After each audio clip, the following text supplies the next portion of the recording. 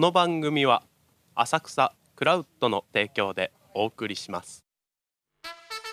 天使のような悪魔の浅草ラジオ屋本舗のお時間がやってまいりました。浅草クラウドのワンダ古川です。養老堂の小賀智子です。はい、この番組は浅草で働く僕たち2人がお送りする音楽バラエティ番組でございます。今日は浅草養老堂より公開収録でお送りしてます。はい、よろしくお願いします。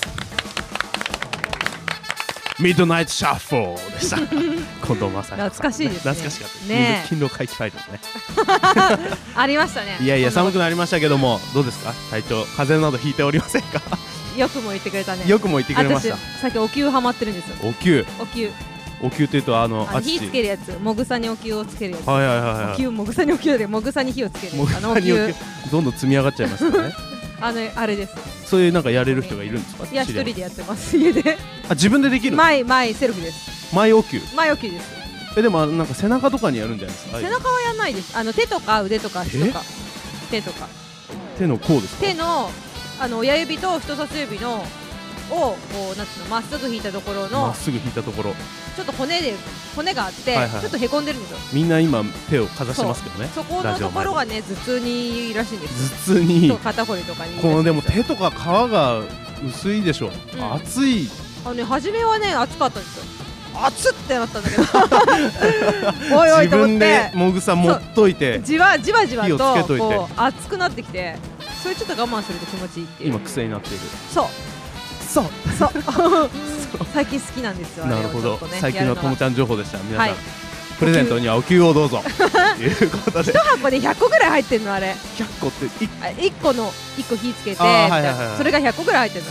結構入ってる、ね、結構なのよ。結構持つ。そうだから人にやってあげたりとかね。ああ、いいですね。募集お灸の列募集の列を募集やってもらいたいから。そう変な店になっちゃいますけど1個500円なるほど、おりますよ。さあというわけでいきましょうかはい、では第35回目の第35回、はい、今回もナイスなお客様がやってきてます。最後までお楽しみください。浅草ラジオ屋本舗開店です。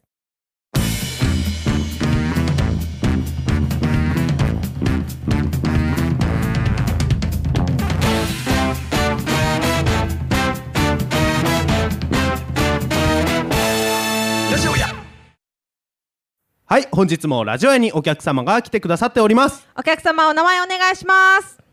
どうも、都内で活動していますumphと言います。よろしくお願いします。よろしくお願いします。今日はumphの奥山さんと斉藤さんがゲストに来ていらっしゃっておりますけども、こんにちは。こんにちは。とても緊張しております。緊張しておりますか？どういう感じでこう話せばいいのかよくわからない。そうね。気軽に。さて、まず今日初めてumphと出会ったというリスナーの皆さんにですね、簡単に自己紹介の方お願いしたいと思います。umphでボーカルとベースをやっています、奥山と言います。はい。で、僕がギターを担当しています斉藤と言います。はい。お願いします。お願いします。2回目じゃなくてすいません。お願いします。umphさんは2012年結成ということでよろしいでしょうか？そうですね。今年のほやほやですね。そうです。1月に結成したばっかり。ピッチピチのそう、1月の4日ぐらい。4日？そうですね。まあ4日とかも本当3日とか年始です。おめでとう。じゃあバンドやろうって。じゃあ明けましてついでにバンドでもやってみようかなみたいな。めでたい感じの始まりで。ドラムもその時はいなかったんですけど、1月1日にいなくて、1月3日にはいたっていう。その怒涛の年始。ね。そうなんですよ。ちゃっと決まったっていうとなんかあれですけど、まあ4月にクラウドで初ライブさせていただいて、わずか結成から4ヶ月で。そうなんですよ。その前の3月ぐらいに同時にヒーローっていう音源を一度ファーストデモを発表していて、動き出しがすごい早いですね。本気です。本気と書いてマジですから。マジですね。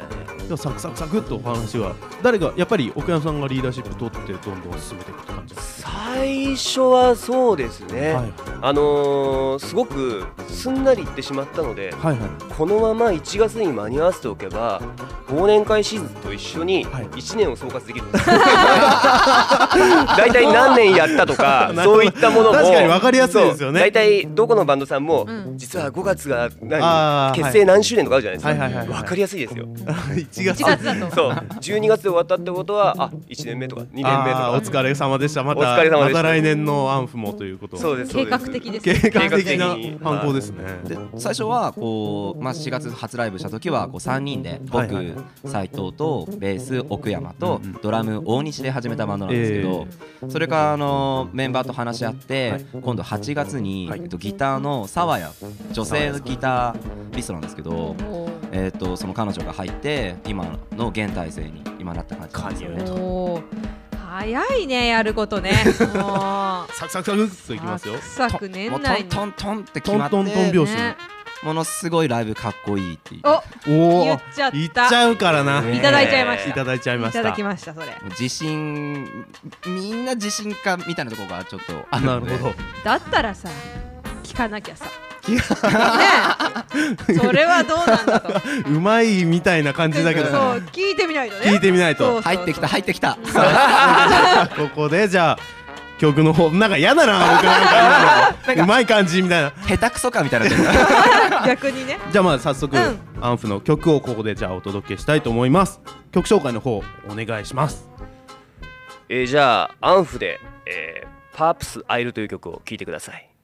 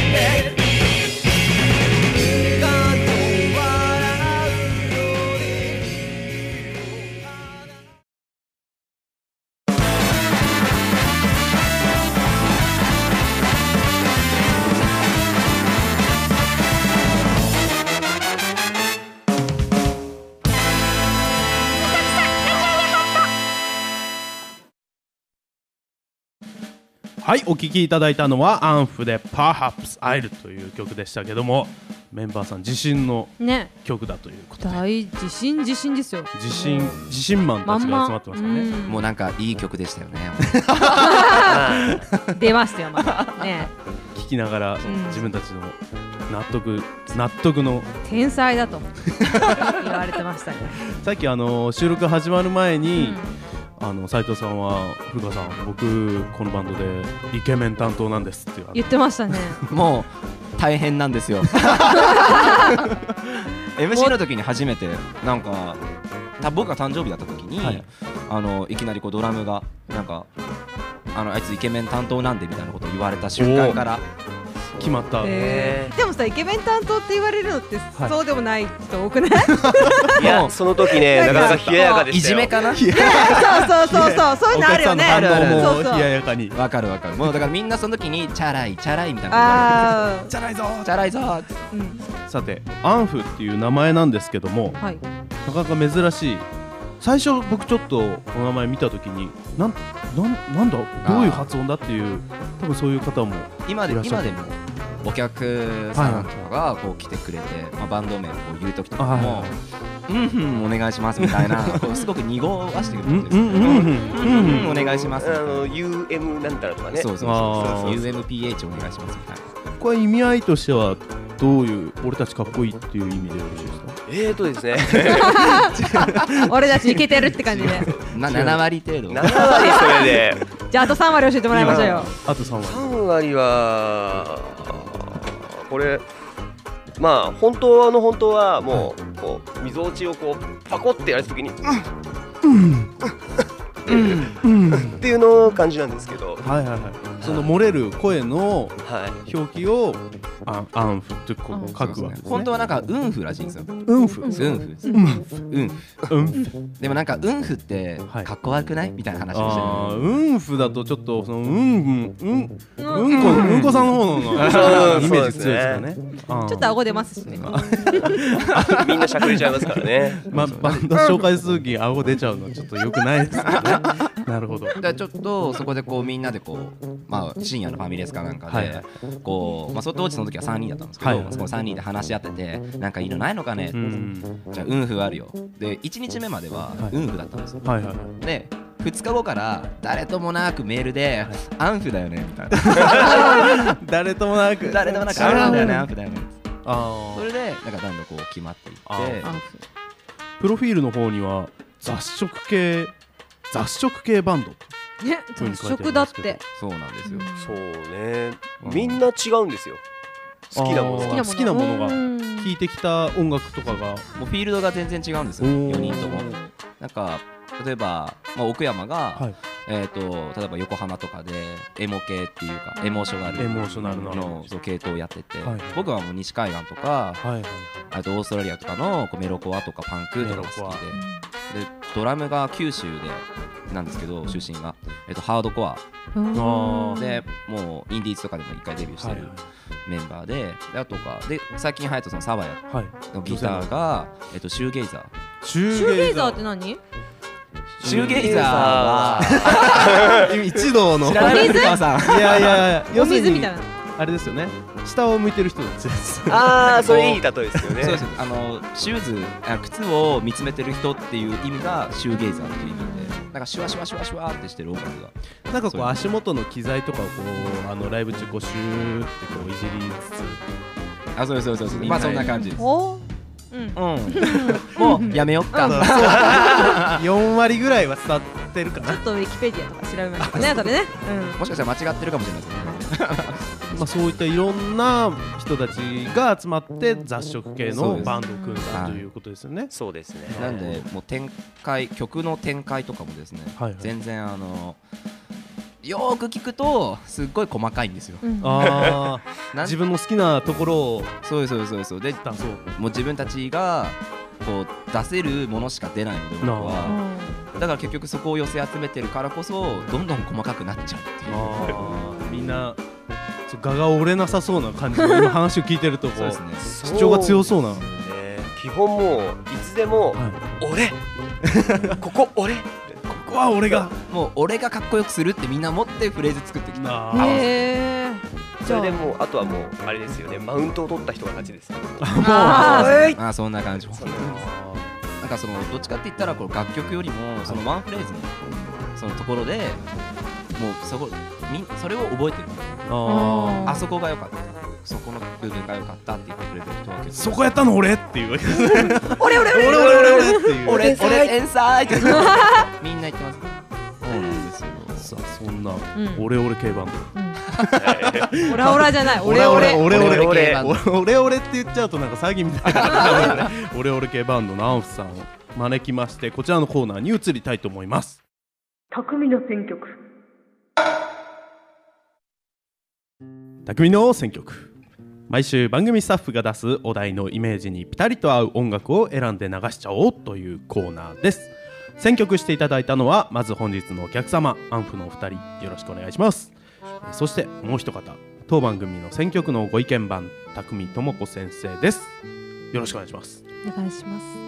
これちっちゃそれではですね、早速今週のお題を発表したいと思います。今週のお題、冬のイルミネーション。きらびやかに輝く通りをゆっくりと歩くとき流したい曲ということなんですけれども、なかなか冬らしくこうちょっとロマンチックな感じで入りましたね。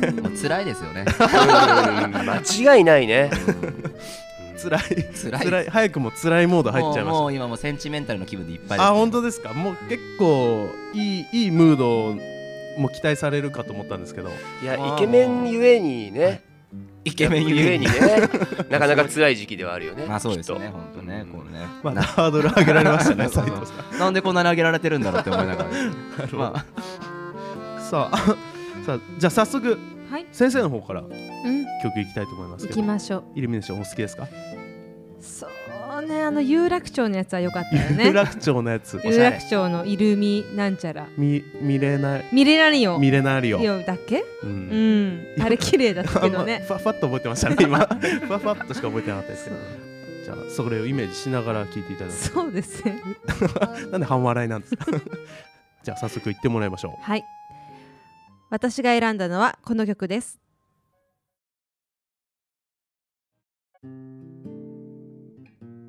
TTRE の君の音色でした。君の音色ということでロマンチックな、もう先生正統派の選曲でしたね。珍しく言っちゃったわよ。珍しく言っちゃいましたか。ちゃんとイルミネーションが目の前にこうパッと、ね、見えたでしょ？見えましたでしょ？見えました。珍しくね、先生あんま好きじゃないみたいですけどね。人混みが嫌いなのよ。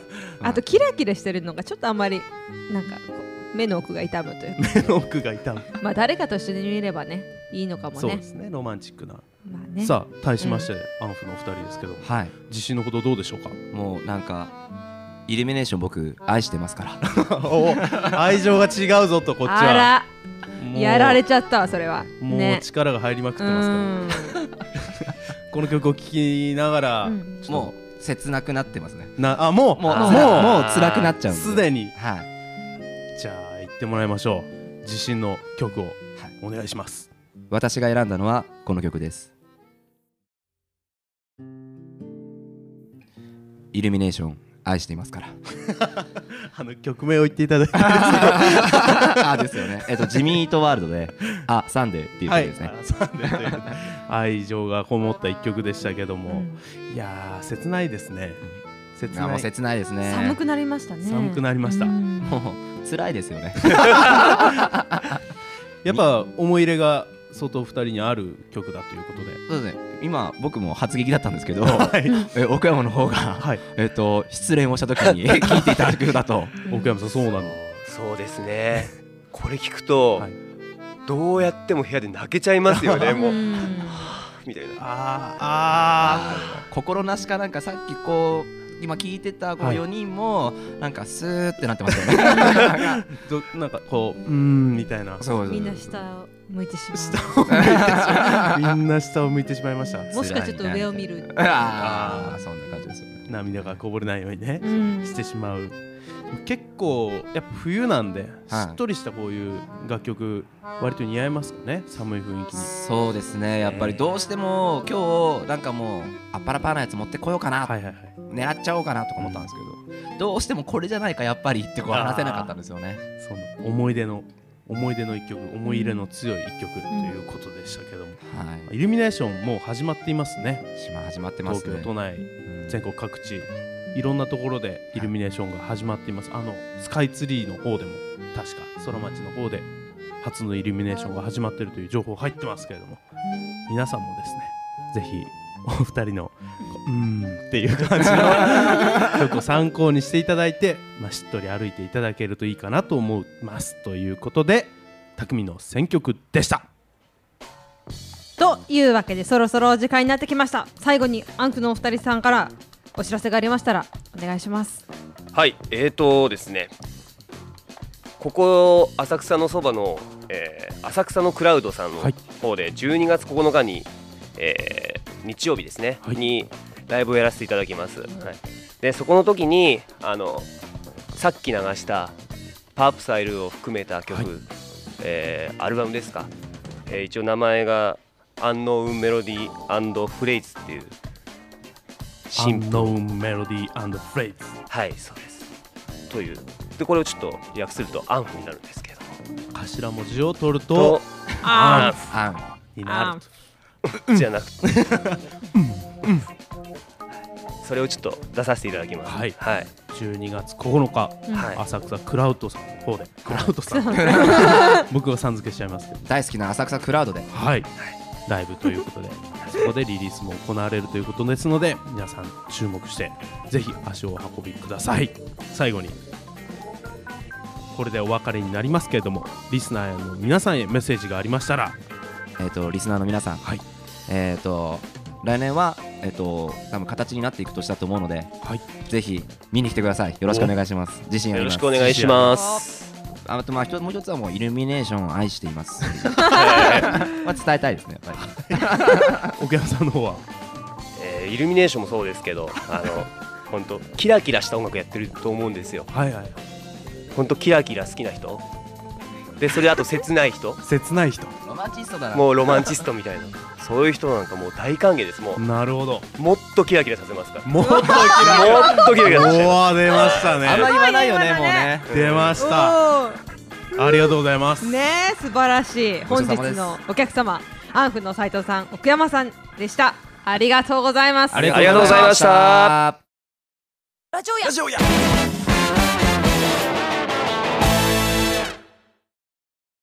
はい、あっという間に閉店のお時間となりました。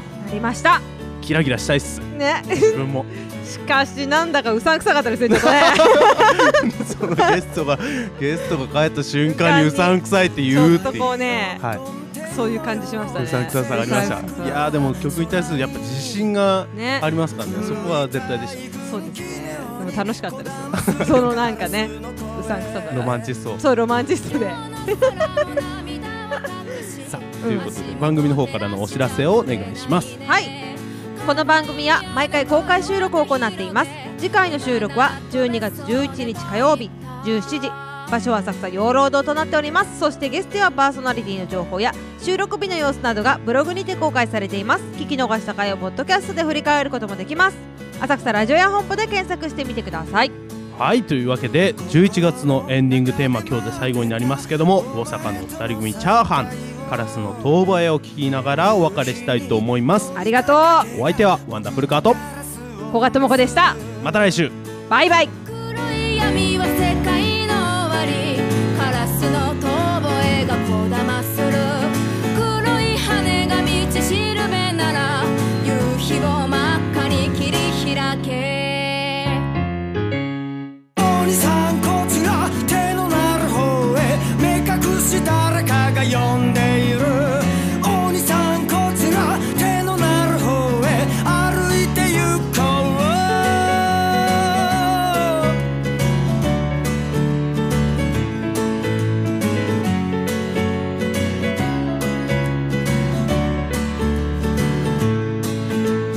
黒い闇は世界の終わり、カラスの遠吠えがこだまする、